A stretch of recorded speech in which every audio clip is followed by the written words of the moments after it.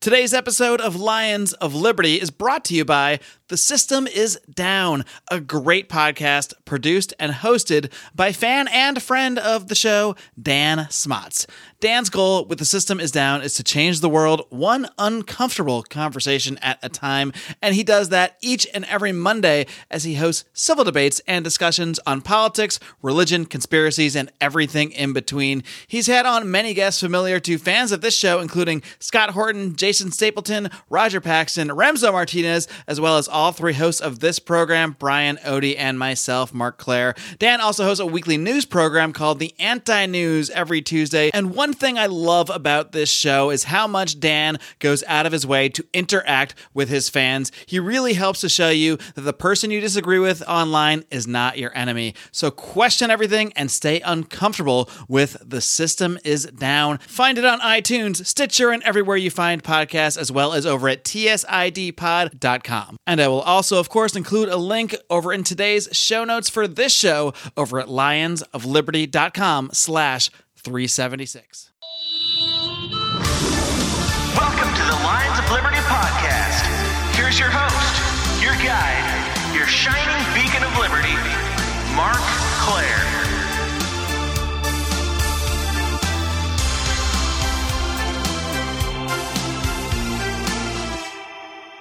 Hello, and welcome back to Lions of Liberty, your favorite libertarian podcast that you are listening to right now here on Monday. How about that? I got to at least make that category. Of course, I am here each and every Monday conducting interviews with brilliant minds in the libertarian movement like the one you are going to hear today. I also host occasional roundtable discussions like the one you're going to hear next week when Libertarians in Living Rooms Drinking Liquor makes its return.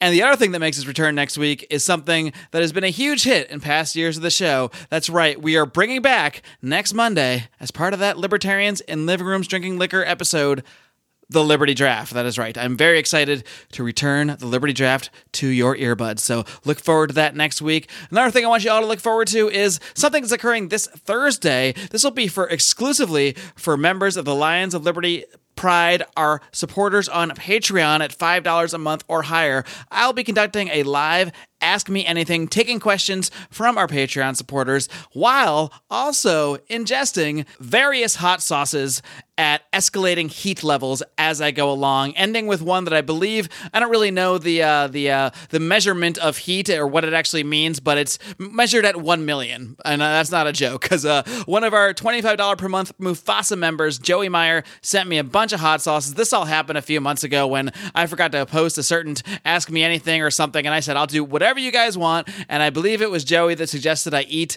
something strange, and I said, well, I'll eat anything hot.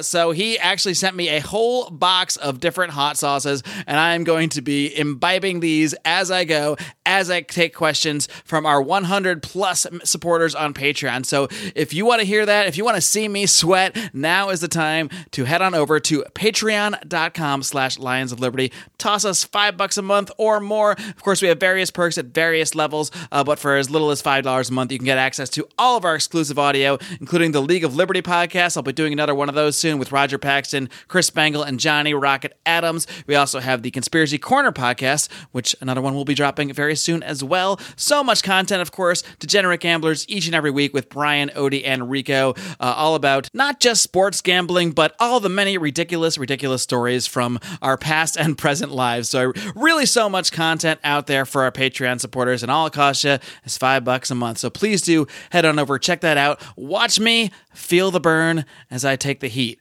from Pride members. Now that business is out of the way, I'm really excited to bring you today's interview. I've been sitting on it for a little while here as our guests made a little bit of the rounds of the podcast circuit, but this interview is unlike any of the others you have heard. Of course, I'm talking about Gene Epstein, who recently partook in a debate about socialism, capitalism versus socialism. He, of course, represented the side of capitalism, and I'm not going to talk about it too much more right now because this is a very detailed interview, but let's just say we took a little bit of a different angle, and I took questions from fans of the show who helped me raise every single objection to the ideas of capitalism and for socialism that they could muster, and Gene tackles every single one of them here today. And I'm planning to air the rest of this program completely commercial-free. I just want you to be able to absorb all the great information coming at you here. But I do want to first encourage you to head over to lionsofliberty.com/health if you are at all searching for an alternative to your current health insurance. I know prices are just getting higher and higher. It's getting harder to afford health insurance for your family, but luckily there is an amazing free market alternative known as Health Excellence Plus. Please do head over to lionsofliberty.com/health to learn more. My guest today is the former economics editor at Barron's, where you can still find his writing on various economic topics. He's also the director of the Soho Forum, which features debates on topics very relevant to libertarians, including a very recent debate where he was actually one of the participants defending free market capitalism against the concept of socialism. And we're going to be talking about that a little bit later on today. He was most recently on this program back in March discussing the fiscal time bomb of U.S. debt. I'm very pleased to welcome back Mr. Gene Epstein. Gene, are you ready to roar? You know, Mark, in my debate with Bhaskar Sankara, I found I roared a little bit too much at him. So I'm going to roar a little less and purr maybe somewhat to try to explain my position, although I was mostly pleased with how the debate went. Yeah, you definitely got fired up, I would say, especially towards the end, and we'll talk about that more a little later on. But I'd say roaring is definitely an appropriate term to use. Yeah.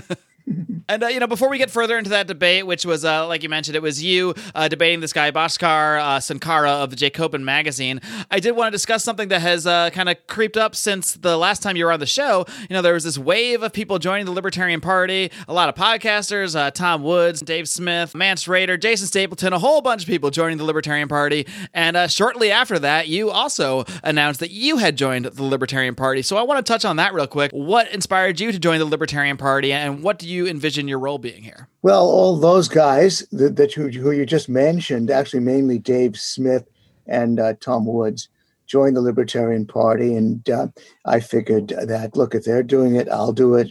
A small gesture, a few bucks, and nothing much to it.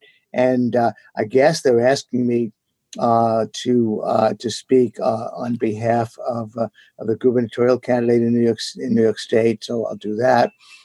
So I'm pretty much of a follower when it comes to these things, and that's really about it. Very cool. And so you're basically you're there and you're willing to, be a voice for certain causes and candidates when appropriate. So be a follower, not a leader. I have to remind you, Mark, that you told me, especially since I'm a Bernie Sanders lookalike, I probably should come to the office, but probably that's not going to happen. Because I was going to follow it up. We did sort of tease it a little bit in the last time you were on the program of a potential Gene Epstein presidential run. Are you ruling that out right now? Looks like I'm ruling that out right now because about the only guy who keeps drafting me is you, Mark.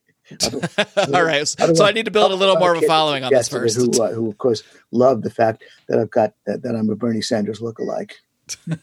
All right. Well, Gene, like I mentioned, I heard Dave Smith just raving about this debate. Yeah. He often does does a little comedy introduction to these debates, and he did the last one, so he was there in person.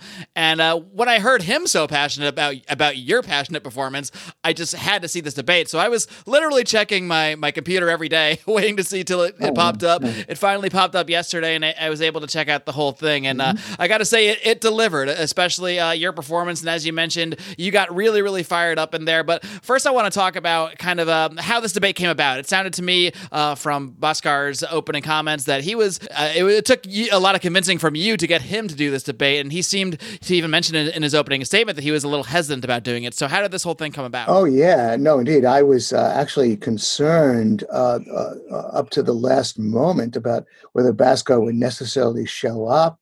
He did practically nothing we had to pay him to advertise it to his own people. And so he was pretty reluctant. He shifted the resolution midstream. But to answer your question, actually, it began, my interest in this began when my friend Nick Gillespie, whom I have a high regard for, and Catherine Mangu Ward, debated Bhaskar and Vivek Chibber, a sociology professor, a little over a year ago. And in fact, then the socialists really came out en masse. And I told Nick that he was walking into a trap. There was a New York Times journalist who moderated it. And it was all about putting capitalism on trial.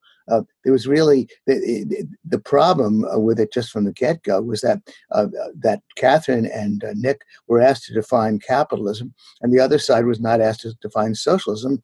And so the debate really was between the reality of capitalism and some vague utopian ideal that nobody had to define of socialism.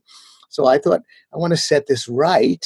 I want to do an Oxford-style debate in which we have a focused resolution, not run by a moderator who's on the side of the socialists, and where we're going to define both socialism and capitalism and have at it.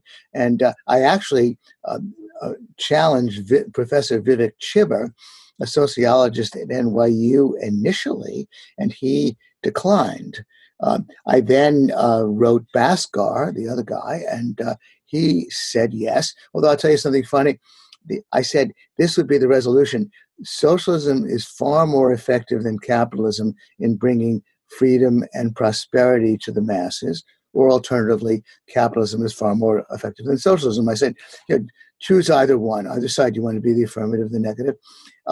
Bhaskar wrote me back pretty promptly, and he said, would you take the word far out of it, and I'll defend socialism is far more effective than capitalism in bringing freedom and prosperity to the masses. I said, fine.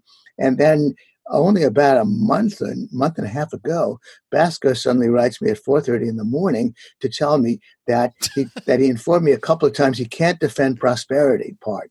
He can only do the freedom part. Well, he actually said the words, he cannot defend that part. Yeah. I don't know. Look, I could even send it to you.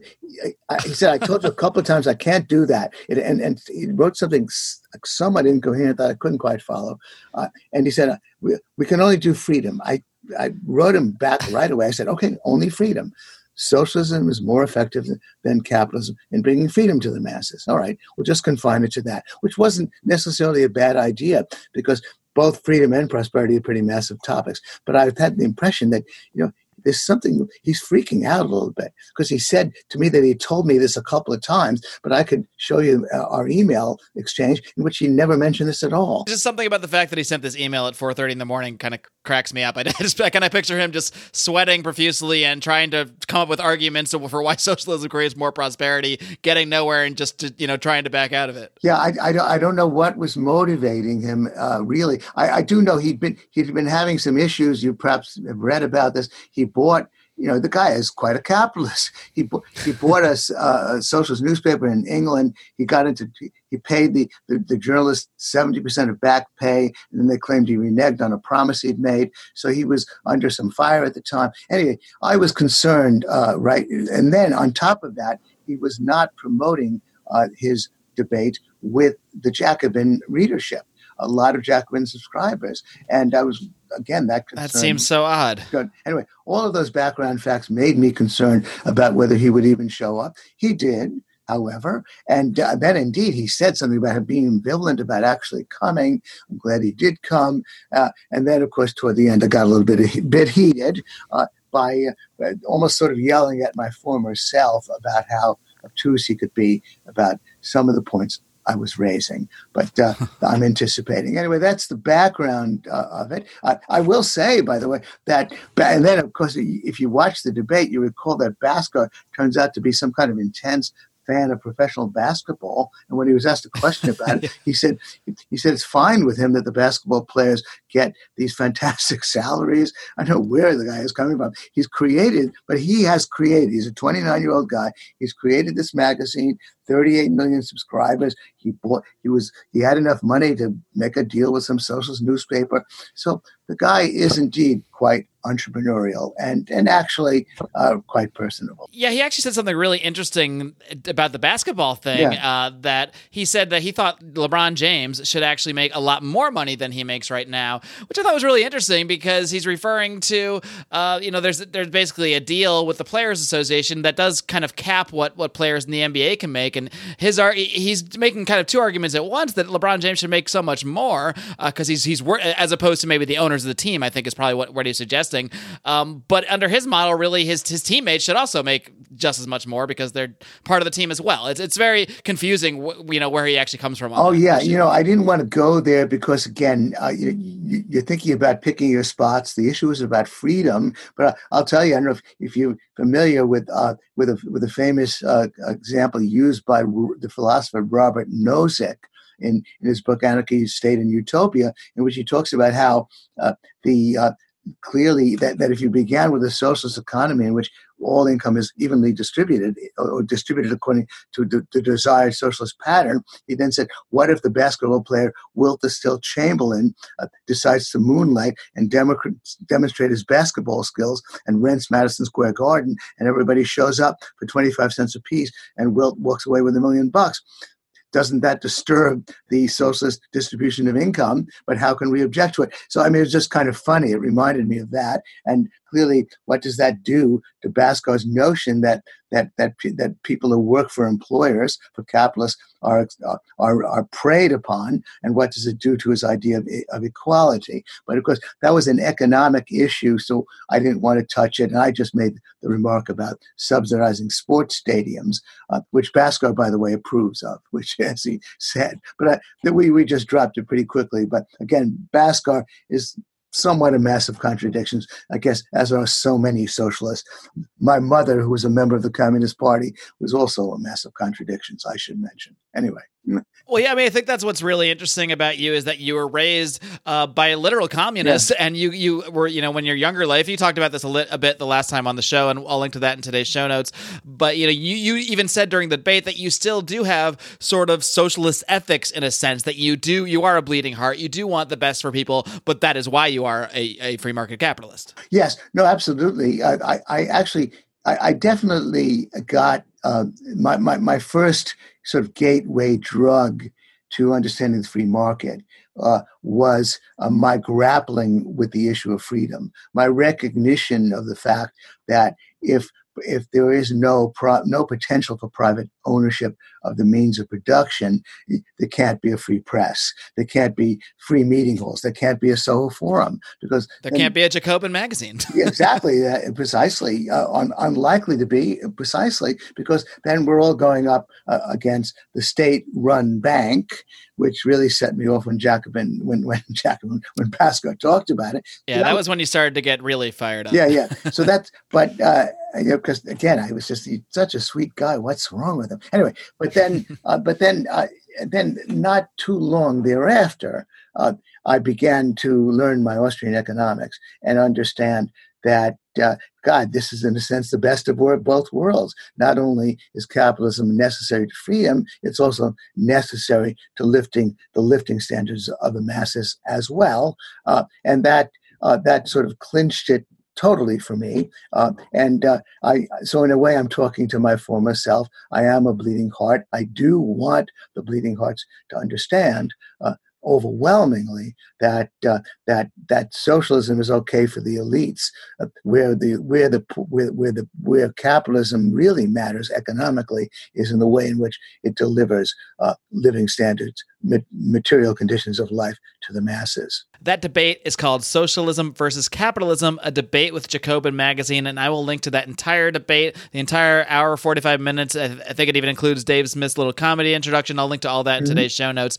And I really do encourage people to watch the whole thing. But what I want to do today now, Gene, is I want to kind of shift over, and what I did was I went into my Lions of Liberty forum. It's our Facebook group, our public Facebook group, where fans of the show can come in and give their thoughts on things. And I wanted people to give their best arguments, and I just mean best meaning, I guess, really the ones they hear the most, the ones that they find the most difficult to come up with objections to, the ones they have most difficulty arguing with people on when it comes to socialism versus capitalism. So what I'm going to do now is I'm going to try to kind of play devil's advocate a little bit, and I've kind of collated a lot of those responses on socialism into just a few of the key points that people bring up that socialists and democratic socialists, whatever you want to call them, will bring up in objection to capitalism, and kind of get your responses to them to help better equip our audience with how to enter that debate sometimes. How's that sound? Sounds great. Go ahead. All right. So we're going to start off with one. It's a very basic one.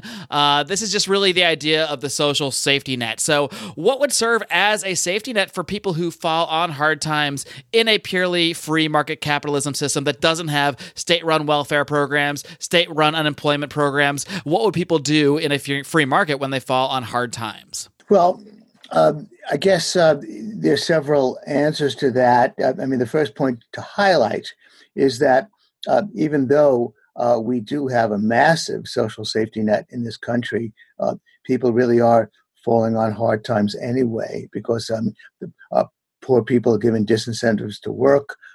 It's not as though the trillions of dollars that's spent on anti-poverty programs in this country, the massive safety net we do have ultimately helps. But really, the two things to say about the extreme example that you're talking about, which I'm happy to discuss, a free market society in which there are no government-run transfer programs to the poor. The first thing to say is that it's clear enough that if we had an unfettered free market, if we could truly liberate all of those resources that government, first of all, employs, all of those lawyers who innovatively try to get us not to pay our taxes, all of those reasonably intelligent civil servants who work in government, all the ways in which government impedes the mobility of capital, tariff barrier, all of the rest, we could have 7% growth every year, which would mean that output would double every 10 years. And so we already have, by the way, people who live in poverty in this country are already far better off than most middle-class people in most European countries. But what we would call poverty would be maybe the comfort. What we call poverty today is the way the middle class lived in the 1950s. Even under fettered capitalism, we've had progress. But what we would call poverty would be comparable to what's middle class today. There are probably so many. So many things are free because they're in such abundance. That people give out matches and toothpicks, and we'd have matches and toothpicks that would be food. There would be such. First of all, there'd be enormous abundance, but under capitalism, under free market capitalism, which of course is the sort of thing that Karl Marx talked about, or even socialists tend to acknowledge that capitalism does deliver to the masses. But beyond that, if you look at the philanthropy, certainly in this society, in this U.S. economy, even with government crowding out so many philanthropic efforts, private sector philanthropy runs a constant 2% of gross domestic product. No matter where gross domestic product was, private sector philanthropy, as calculated by the IRS, charitable contributions run 2%. That's $200 billion a year. And that's even though we all tell ourselves, well, the government is providing, the government is helping unfortunates.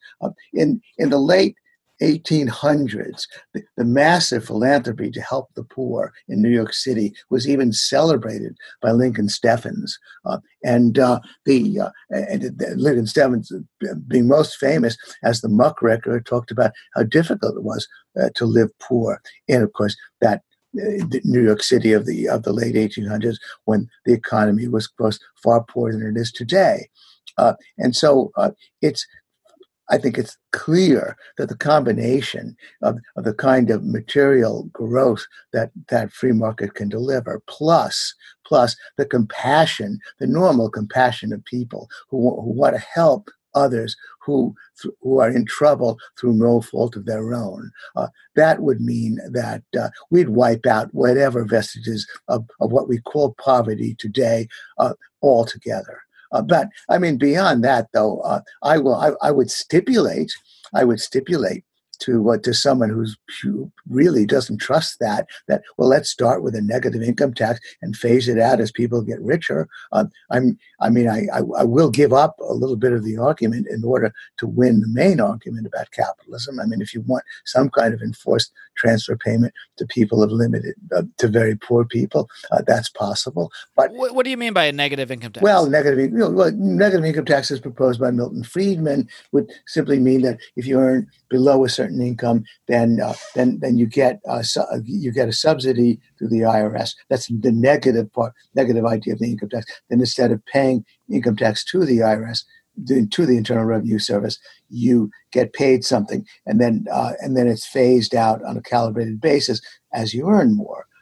And he wanted that to substitute for all welfare programs. It isn't really the what's talked about today, the universal basic income, but it is a kind of income floor. Now, I don't really now. If you want to talk about the transition, certainly the main this will be a shocking statement. I was about to say, one of the principal reasons why people are poor today is because they don't have jobs.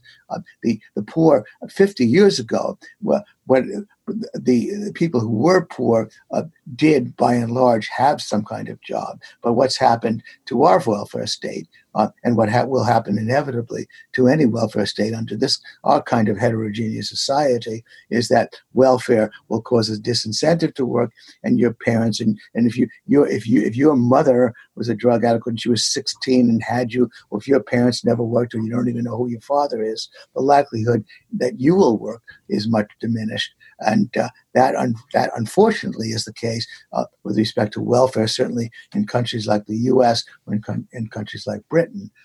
So if we're talking about the transitional period, then certainly it would be very hard to pull the plug altogether on welfare, even though there have been useful reforms that were implemented in the late 90s under Bill Clinton, ending welfare as we know it. But we'd have to take it in steps. But again, to reiterate, if somebody's pushing me in the corner about the totally free economy, if we can achieve that state, then clearly work would be abundant, wages would be flexible, output would grow at 7% a year. That in itself would cure poverty. And the natural compassion of people that, by the way, was celebrated by Adam Smith in his book, The Theory of Moral Sentiments, would more than take care of the rest. And so the poor, what it would mean, we basically define poor poverty in this country as, of course, living way below the median income. But, of course, what we define as poverty in this country is unimaginable riches for most people in the third world. But so I use that word poor in quotes. But if it's perceived that people are in trouble through no fault of their own, then I think it's clear to me that the natural compassion of people would mean that there would be charitable contributions that would help them out. All right, Gene, the next objection I want to bring up is one that you hear all the time. This is the concept of pollution.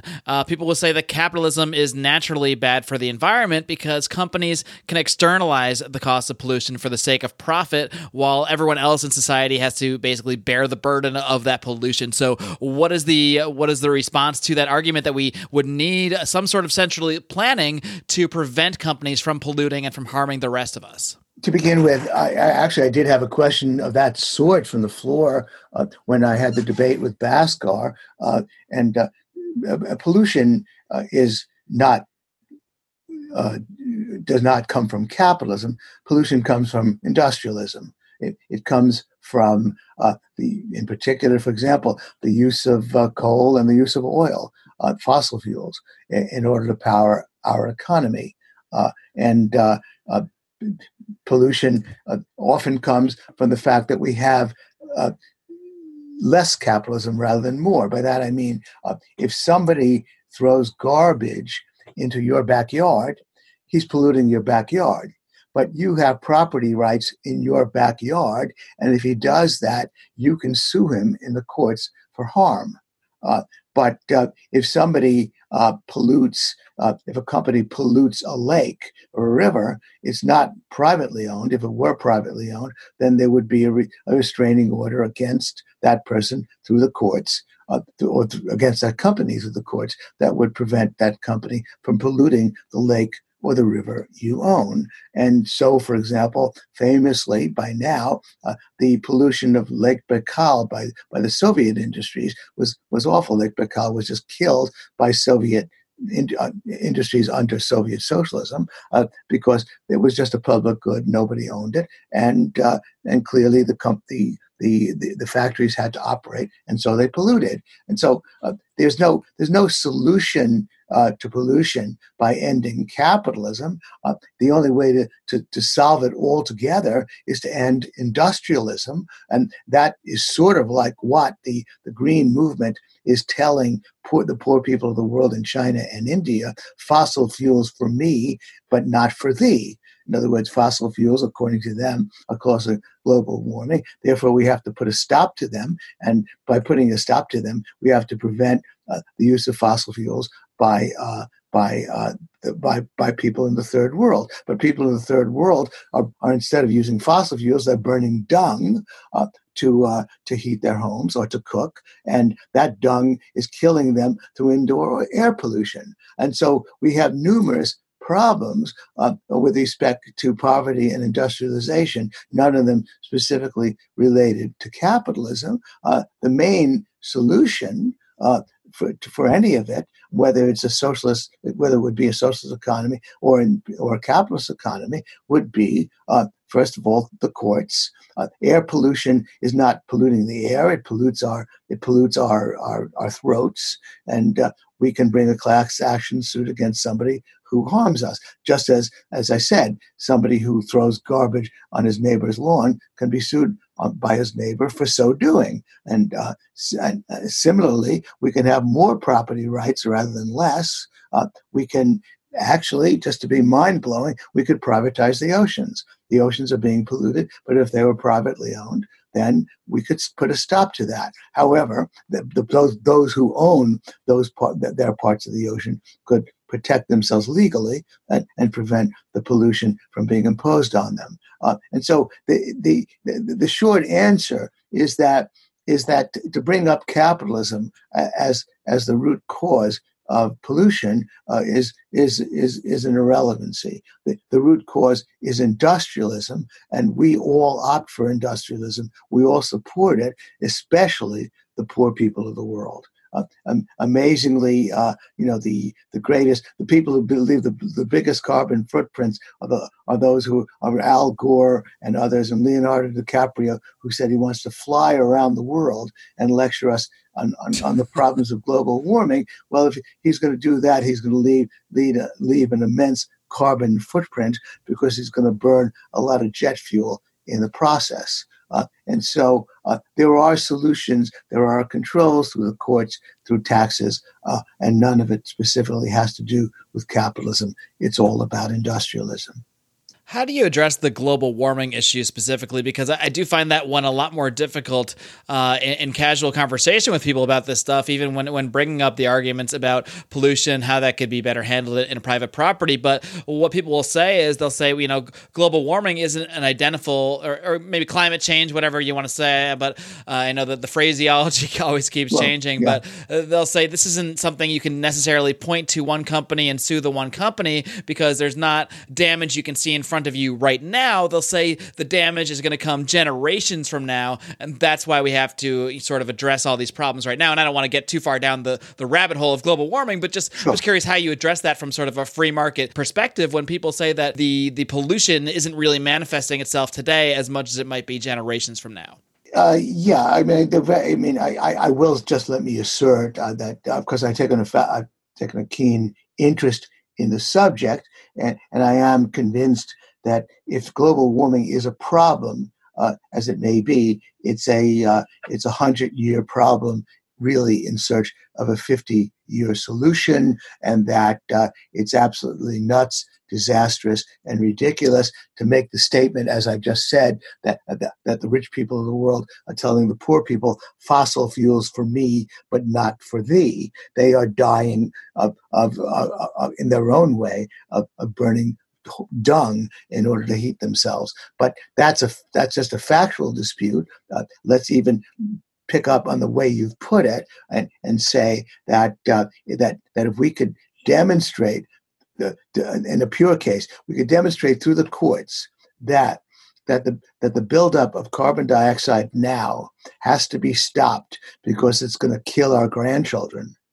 I regard that as a legitimate case. And that would be a class action suit that would be brought against a whole group of companies. They'd all be listed. I mean, simply to say that no particular company is the major contributor, but there are just several thousand or even 10,000 or more companies that are, does not mean that you can't put a restraining order on those 10,000.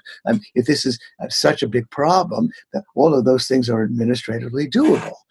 The point is that you're only so much shifting gears and saying, well, it's not one company, it's not one person throwing garbage on your lawn. It's a lot of people throwing a little bit of garbage on your lawn, and that's going to build up in a number of years. But if you can prove all that, before a panel of experts or the courts, then that would be what you'd want to do. Now, I think, of course, it would never hold up. I think it is ridiculous. The fact of the matter is that there is I believe, no imminent problem, and that we basically cannot take the position that we're going to cut fossil fuels down to the bone or force the poor countries of the world like China and India from doing so. China's building coal-fired plants. So all of it's ridiculous. However, I can concede in principle that if you can make the case that we're in the process of sealing the fate of our grandchildren. Look, I have a friend who believes that. He's retired. He flies all over the world. He has himself a good time. I said, you believe that this is going to happen? You're killing your grandchild and yet you keep doing it? Obviously, he doesn't really believe it. But if that was shown to be the case, then it would be a rather unusual case of pollution, and I think it would hold up, and we could put a restraining order on 10,000 companies that are doing it. Administratively expensive, but it's a very, very odd situation, and it's all quite doable. But it's all about torts. It's all about harm. And if we could make the case that we're harming our grandchildren, or that not right now, but that we're sealing our fate by doing what we're doing today, then that could hold up, and we would make the judgment and we would impose the restraining order on the companies. All quite doable. All right, another big criticism you hear is a little more philosophical, I guess you might say. And what you'll hear a lot is that capitalism is inherently exploitative, that it requires people to sell their labor for the lowest amount possible just in order to survive, so all these giant companies can profit. What is your response to this concept? And Bhaskar did bring it up several times, that there is this exploitive quality to capitalism, and that would not exist, I guess, under his concept of democratic socialism. Again, we're not necessarily talking about that debate, but in general, what is your response to the idea that capitalism is inherently exploitative? Really, I have two responses that I think, and each one I think is important. The first response is the one that I offered Bhaskar, because we weren't specifically talking about the economics of exploitation, but the one I offered Bhaskar deals with it. I pointed out to Bhaskar that if he thinks it's essentially an exploitative and awful situation for people to work for capitalists, then he could have worker-owned enterprises. I put it in broad outlines. I pointed out that 1/3 of all consumer spending in the U.S. is accounted for by the bottom half of the population. Nearly 2/3 is accounted for by the bottom 4/5.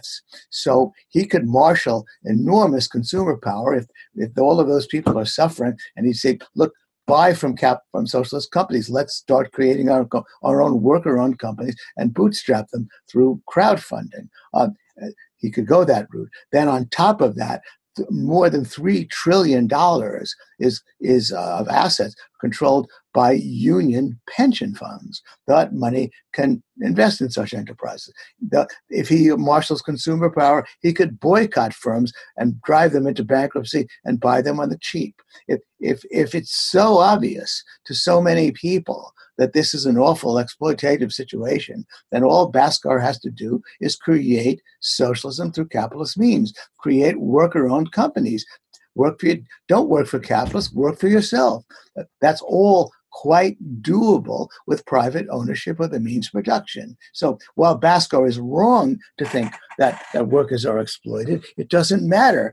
Even if he's right or whether he's wrong or not, he can overcome it by simply resorting to capitalist means to bring about worker-owned companies, interconnected worker-owned companies, a sub-economy of socialists. And if it's all so wonderful, then we'll all join. There'll be an enormous demonstration effect about all these happy people who own and operate their own companies. It's an experiment that's been tried many times. There's been the kibbutzim in Israel. The kibbutzim are on life support from the government, but that was indeed worker-owned capitalist enterprise. And so that's an obvious solution. And in a way, that sort of solves the matter. That's where Basco kept backing off because it clearly got him a little bothered. I was calling his bluff. But the second point, of course, is that there is no... Actually, there are really two more points. The second point is that statistically, and in terms of economic dynamics, workers get their share when in an expanding productive economy, real wages rise, and real wages rise because while there is worker need and employer greed, the workers need to get a job, and employers are greedy. They don't want to pay them any more than they have to.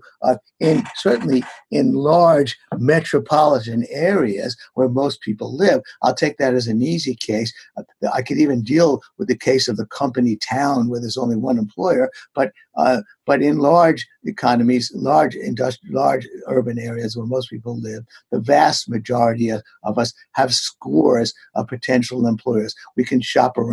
And so if the employers are going to give us jobs, they have to give us wages and working conditions that are to our liking. If we don't like one job, we shift to another. There are nearly 40 million people a year in this economy right now are quitting their jobs to take other jobs, voluntarily quitting their jobs to take other jobs. That is the market power that workers have. Employers are greedy, but employers have got to pay productive workers decent wages. Otherwise, they're not going to earn any profits. And workers are needy, but they need to get a job, but they can shop around for pay and working conditions that they prefer. And then we know empirically how well this has worked. We know that in the 19th century, when unions were minuscule, 19th century in the U.S., when unions were a negligible part of the economy, when government intervention into the labor markets was negligible. And when on top of that, tens of millions of immigrants were streaming into the country, and when workers should have really been at a disadvantage, we know that the material conditions of the average working person rose dramatically from 1870 to about 1925. During that period in which government involvement in the labor markets was minuscule, and in which union representation was minuscule. How did that happen? The reason it happened is because of the dynamics that I'm talking about. Worker wages do rise in real terms. And as a matter of fact, it mostly happens on the supply side. Virtually all of the major fortunes are made by serving the masses. That was true of the robber barons. That's true of Bill Gates. It's true of Jeff Bezos. It's true of Sam Walton. That's where the money is, mainly serving the masses. And those goods and services go to the masses. Walmart has the implicit anti-poverty program of Walmart is probably the most important way in which ordinary people have lifted their living standards. But then, so empirically, capitalism operates to the advantage of all, and certainly to the advantage of anybody who wants a job. We know that in terms of economic dynamics that I briefly explained, and we know that in terms of sheer statistics. We know as well that China, when it instituted market liberalization reforms in 1978, and when their dictator leader Deng Xiaoping started to put out the statement "to be rich is glorious," we know that the living standards of the average Chinese that's when they started to climb. When China instituted market reforms, that's when it made all the difference. We know that the Economic Freedom Index, as put out by the Fraser Institute, correlates with economic well-being of ordinary people. We know all that. But then the third part of it, which gets, I guess, a little bit arcane, is that the capitalist is not exploiting the worker. The capitalist is putting up money up front and paying the worker. The capitalist is waiting for the residual profit or the residual return, whereas the worker has to be paid up front. And so it's not inherently an exploitative situation, and it really almost gets back to the point I made earlier. If it's so damn great to be a capitalist, try it yourself. Own and operate your own company. Workers can do that, that opportunity is open to them in the ways that I described. So again, those are the key reasons why this idea of exploitation just makes no sense. All right, well, moving on to another topic, and this one is I guess it's similar in a way that it's just sort of a very, to me anyway, when I hear the argument, it's sort of very vague and very esoteric, but it is one that seems to come up a lot. People will say that capitalism inherently leads to inequality, and they'll say that socialism is great because it will close that gap between the rich and the poor, whereas capitalism only widens the gap between the rich and the poor. So what is your response to that argument? The first response to give to that kind of problem is to ask people specifically, would you prefer to double your income while somebody else is tripling his or her income? Your income is doubled, but somebody else's income is tripled. Ergo, inequality is widened. Or would you prefer to have your income, take less, but somebody else's income is also cut in half, and ergo, inequality narrows. Which would you prefer? Now, I remember lecturing in Bucharest before a bunch of college students. I gave them a similar problem. I found, of course, the vast majority would take the first example, that widening inequality is okay when under a circumstance in which you're doing better, even though somebody's doing even better than you, and so widening inequality widens, or everybody does worse, or nobody does better, but inequality narrows. Now, clearly, in its worst case, capitalism brings the former. Socialism brings the latter. In its best case, socialism brings the latter. It's there are no incentives. There's bureaucratism. It brings no growth or slow growth or economic contraction. That's what socialism brings. Capitalism might bring more inequality, but it lifts everybody's living standards at the same time. I myself don't lose any sleep over how rich Jeff Bezos is, how much richer Jeff Bezos is than I am.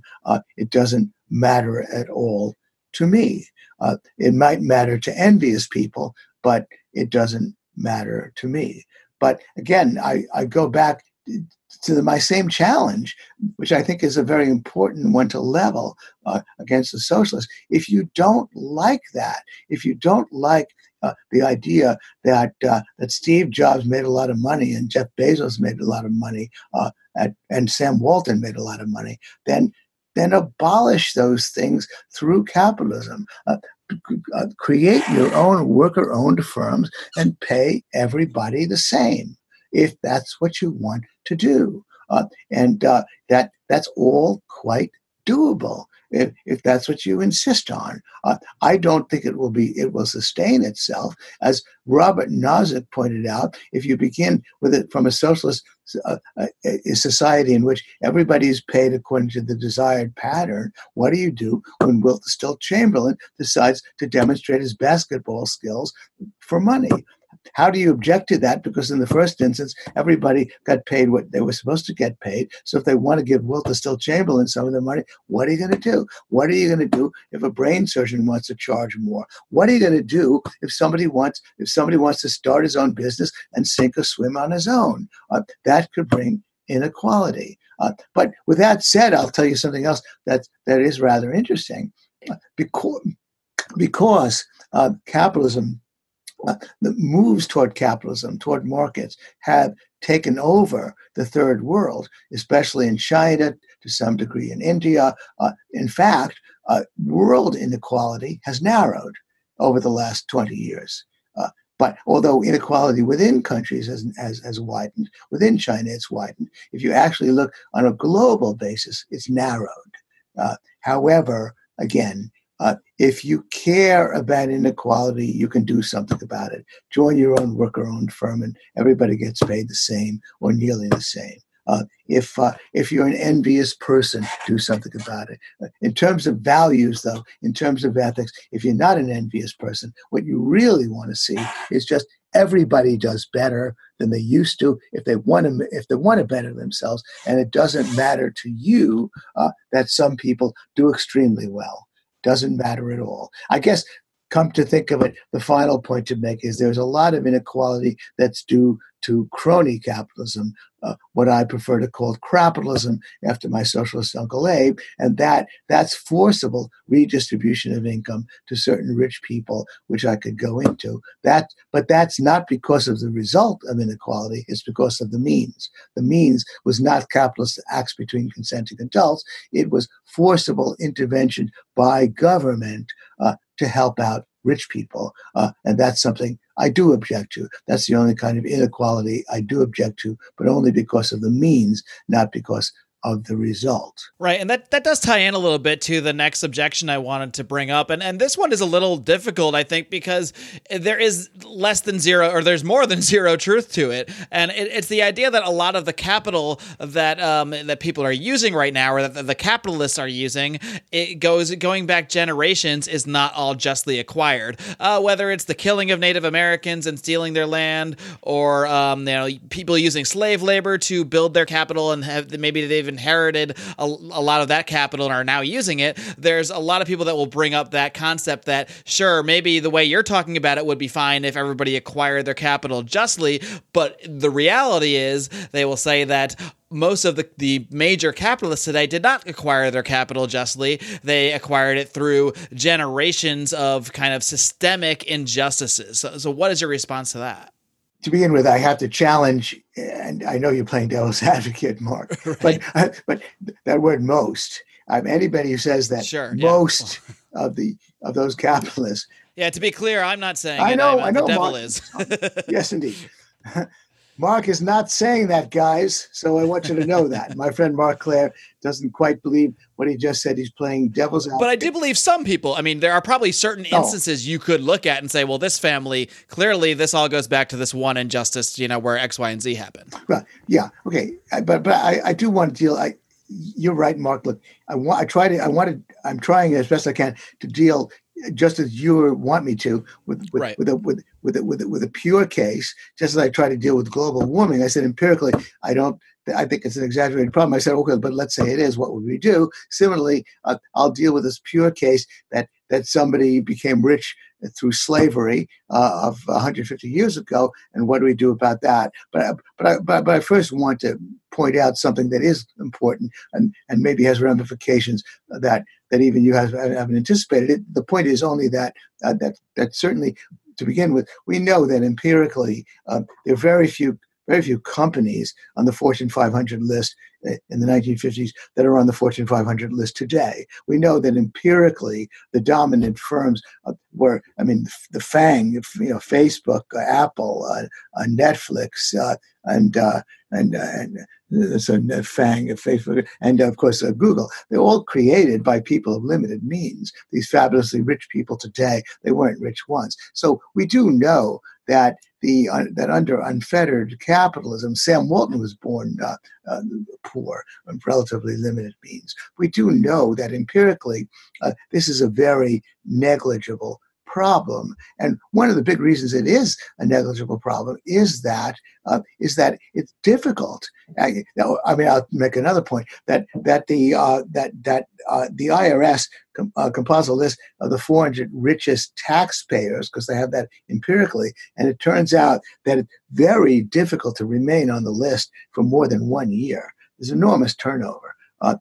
And that most of the richest people were not born rich. And part of the reason, the key reason for that is that if you allow capitalism to function, the only way for fortunes to be held onto, the only way for you to build something is for not just for you, the original slaveholder, to have been rich, but that your children, their children, your great-grandchildren, your great-grand, they all have to be competent along the way, because you do have to keep working, keep at it in order to stay rich. So my only point is that empirically, this is a very minor problem. Or in particular, let's say that somebody acquired land unjustly. The land was seized. What happens to the children, to the grandchildren, to the great-grandchildren? Well, what probably happens is that they sold the land because there were a bunch of heirs, and whoever took over the land is now operating the land productively and now knows how to. So capital and land and all the rest of it acquired unjustly generally gets handed over to people who actually know how to do it, how to handle it productively, who themselves really cannot pay much in the way of reparations. But so therefore, empirically, it's not much of an issue. But if you want to now focus on the idea that somebody is to some degree profiting from land that he took from your ancestors, or somebody is to some degree profiting from the labor of your great-grandparent, then I could see a case for reparations to be due you. All of that that could happen. But again, my key point is that if you allow unfettered capitalism to operate, then it's very difficult to imagine that the money that people are making are not due to their own ingenuity and not due to their own creativity, because it's very difficult to survive simply because you inherited a few bucks from your ancestor. So therefore, it's a minor problem, but to the extent that you really can trace it, then I would do something about it. I mean, with that said, I want to make the point that all of the assertions that have been made about the importance of slavery to the U.S. economy in the early half of the 1800s are just ridiculous. The pathetic fact, unfortunately, is that the contribution that the slaves made is as nothing compared to the contribution that just a bunch of innovators made to the economy. Nothing compares. All of the slave labor that tragically operated and unjustly operated for so many decades in the U.S. economy is as nothing compared to the cumulative contributions of a Thomas Edison to his innovations that lifted the material conditions of our economy. And so usually it's pretty pathetic. But again, I want to insist that if you can show that something was acquired unjustly and that reparations can be made to those people whose ancestors were treated unjustly, then I can see that reparations should be paid. With that said, finally, I recommend that everybody read Thomas Sowell's book, Cosmic Justice. That by and large, most of the injustices of history cannot be righted, and he counsels against, and I think wisely counsels against, trying to mete out cosmic justice.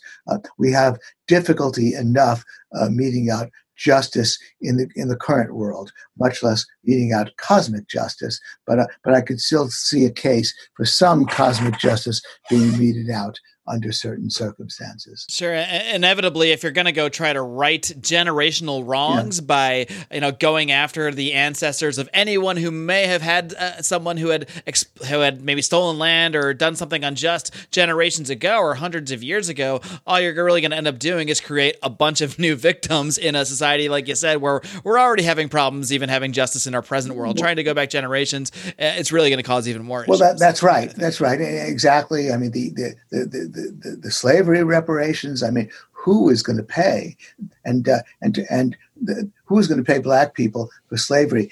Are you going to pay West Indian blacks whose ancestors were not slaves? Are you going to exact this from immigrants who just arrived 20 years ago, who didn't profit from slavery? I mean, what a nightmare! And nobody takes the idea of that seriously. Let me tell you a funny story, which is true, that in the year 2000, and this is about my own Jewish people, in the year 2000, there was money set aside by Germany and Switzerland to offer reparations to Holocaust survivors. And there was actually, of course, you and I could probably readily see a compelling case for reparations paid to legitimate Holocaust survivors. In the year 2000, however, there were 1 million people applying for these reparations. And as the mother of a guy I know said, who actually was a Holocaust survivor, what she said was that if there were 1 million people in the year 2000 who were Holocaust survivors, who did Hitler ever kill? So I'm only making that point because, again, the corruption, the lunacy that ensued from something that you and I would even say was a just idea, reparations to Holocaust survivors, it got out of control. 1 million people looking for this compensation in the year 2000. And the Holocaust that's even ended, much more recent. That's even recent history for some people that are living. Imagine how crazy it gets when we're going back. I want to add for young people, the Holocaust ended in 1945, 45 years earlier. That's why she said, if 1 million Holocaust survivors are alive in the year 2000, who could Hitler have ever killed? Just want to clarify that point. Anyway. Well, Gene, one more objection. I know we've been going on pretty long here, but there's one more I'm having fun, Mark. Of course, yes. I don't know if people are still listening, but I'm enjoying it. My fans are still listening. Okay. That's for sure. The socialists that tuned in might have tuned out by now. Okay. I will admit that. One more thing I wanted to address. Again, it's one of those sort of esoteric concepts that, really just comes from a different philosophical point than I think either you and I would come from, but it's what I hear a lot, that capitalism is inherently wasteful, that resources are allocated based on profit, based on corporate profits, not based on the needs of individuals. A lot of people will say that they see that capitalists, or the people that own the capital, that acquire so much money, they just have way more than they need and they waste it on frivolous things. Yeah. And that's why it is justified to take a portion of that money at least and, use it to improve education for poor people or improve healthcare for poor people, because those people need it. Whereas people sitting on hundreds of millions of dollars or billions of dollars, they simply don't need that money. Yeah. Okay, sure. And it's really hard for me to make this argument when I don't believe it at all, but I got to do my best here. You did a good job, Mark. You did a good job. I mean, as a matter of fact, there's a lot to say. First, let's deal with the empirical facts. The waste that we speak of, bear in mind that the distribution of income is a lot more unequal than the distribution of consumption, of consumer spending.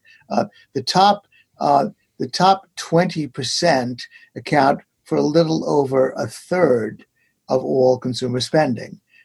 In other words, that's why the bottom 80% account for nearly 2/3. And so let's say they're picking out that top 20%, or of course we could parse it down further, but by and large, people who have a lot of money don't spend it on wasteful consumption. Of course, they do live in those mansions and so on. But let's at least understand the surprisingly limited magnitude of this so-called problem. What do those people do with all that money? Well, they do three things. Actually, of course, they pay a lot in taxes to the government already, but of course we're saying, well, they should pay more in taxes, apparently. The second thing they do is that they donate it. That's why I said, $200 billion a year, a standard 2% of the gross domestic product, the nominal gross domestic product of 20 trillion goes for philanthropy. They donate it. And then, of course, most importantly, what they do is invest it. And they invest it in enterprise that, by and large, serves the needs, serves the demand of that bottom 80% that accounts for nearly 2/3 of all consumption, that serves the need of that bottom 1/5, bottom half rather, that accounts for 1/3 of all consumption. And so in broad brushstrokes, then, it's not exactly the most outrageous situation in the world. Obviously, we know philanthropists who are bent on giving away most of their money. I have mixed feelings about Bill Gates and Warren Buffett, but that's what they're doing. So it's difficult for me to feel that outraged about it. Now, I guess I have to play a purely libertarian card and say that much as I might actually be somewhat critical about the way the Gates-Buffett Foundation donates its money, I think that they make mistakes that they could rectify. I think perhaps better off if they invested it. I would still prefer that they do it. I would still prefer that rich people even consume some of it, some more than they used to, or invest a lot of it, than that money go into the government's cheese factory. I do think that our educational system is predatory. That's a long story, but I recommend that people read articles I've written about this based upon Brian Kaplan's book, The Case Against Education. I think that it makes it more difficult for poor people to get jobs, get decent jobs, by forcing them to go through hoops. I think that government spends its money on war. And that's bad. And so I would rather see these rich people even waste it than for the money to go to the government. But with that said, by and large, they spend a lot on themselves, but it's exaggerated. By and large, consumer spending is ruled by the bottom 4/5, not by the top 1/5. And on top of that, what they do is invest it, and that provides capital for all of us, serving the needs of those consumers, and then they give it away. But with all of that said, to some great degree, there are fabulously rich lawyers, there are fabulously rich bankers, fabulously rich investment bankers, and indeed, actually, fabulously rich athletes because of the massive subsidies to sports stadiums, who are making a lot of their money because of the intervention of government, because of crony capitalism or crapitalism that forcibly distributes income to them. That's the only part that I do object to. But by and large, the problem with that question arises from a very naive view of how government will spend our money. It will often spend it on protecting elites, not undermining them. It will often spend it on predatory wars. It will often spend it on what I regard as our predatory school system. And by and large, I trust rich people who are philanthropists and donors to spend it a bit more wisely. So none of that should really bother any of us at the end of the day, with the sole exception of crony capitalism. Sure, and I think one of the biggest problems in this conversation is so much of the problems that people will point out, that socialists will point out, they will speak as if we currently live in what we're advocating for. They will speak as if we currently live in the free market capitalist system and point out all these problems, yes, and then say that's why we need socialism. Mm-hmm. Whereas libertarians such as you and I would say, we're not in what we're talking about. Most of the problems that we have a degree of it, of course, and we'd like to have more of it, not less of it. But most of the problems that they point out are really more the crony capitalism than the actual capitalism. And I think making that distinction is, one of the biggest challenges we have when debating this topic. Oh, absolutely. Absolutely. I want to say a couple of things about that. Number one, I do believe that virtually everybody's living standards are higher than they were 25 years ago, as an easy benchmark, higher than in the early 1990s, say, certainly higher than in the 1980s. So an easy benchmark. I do believe, on top of that, that virtually everybody's income is higher than it was even 10 years ago. So I do see economic progress. And because I see it, I do believe that the crony capitalist system is not dominant. I do believe that the free market system has an edge still. And so that's the happy part of the story.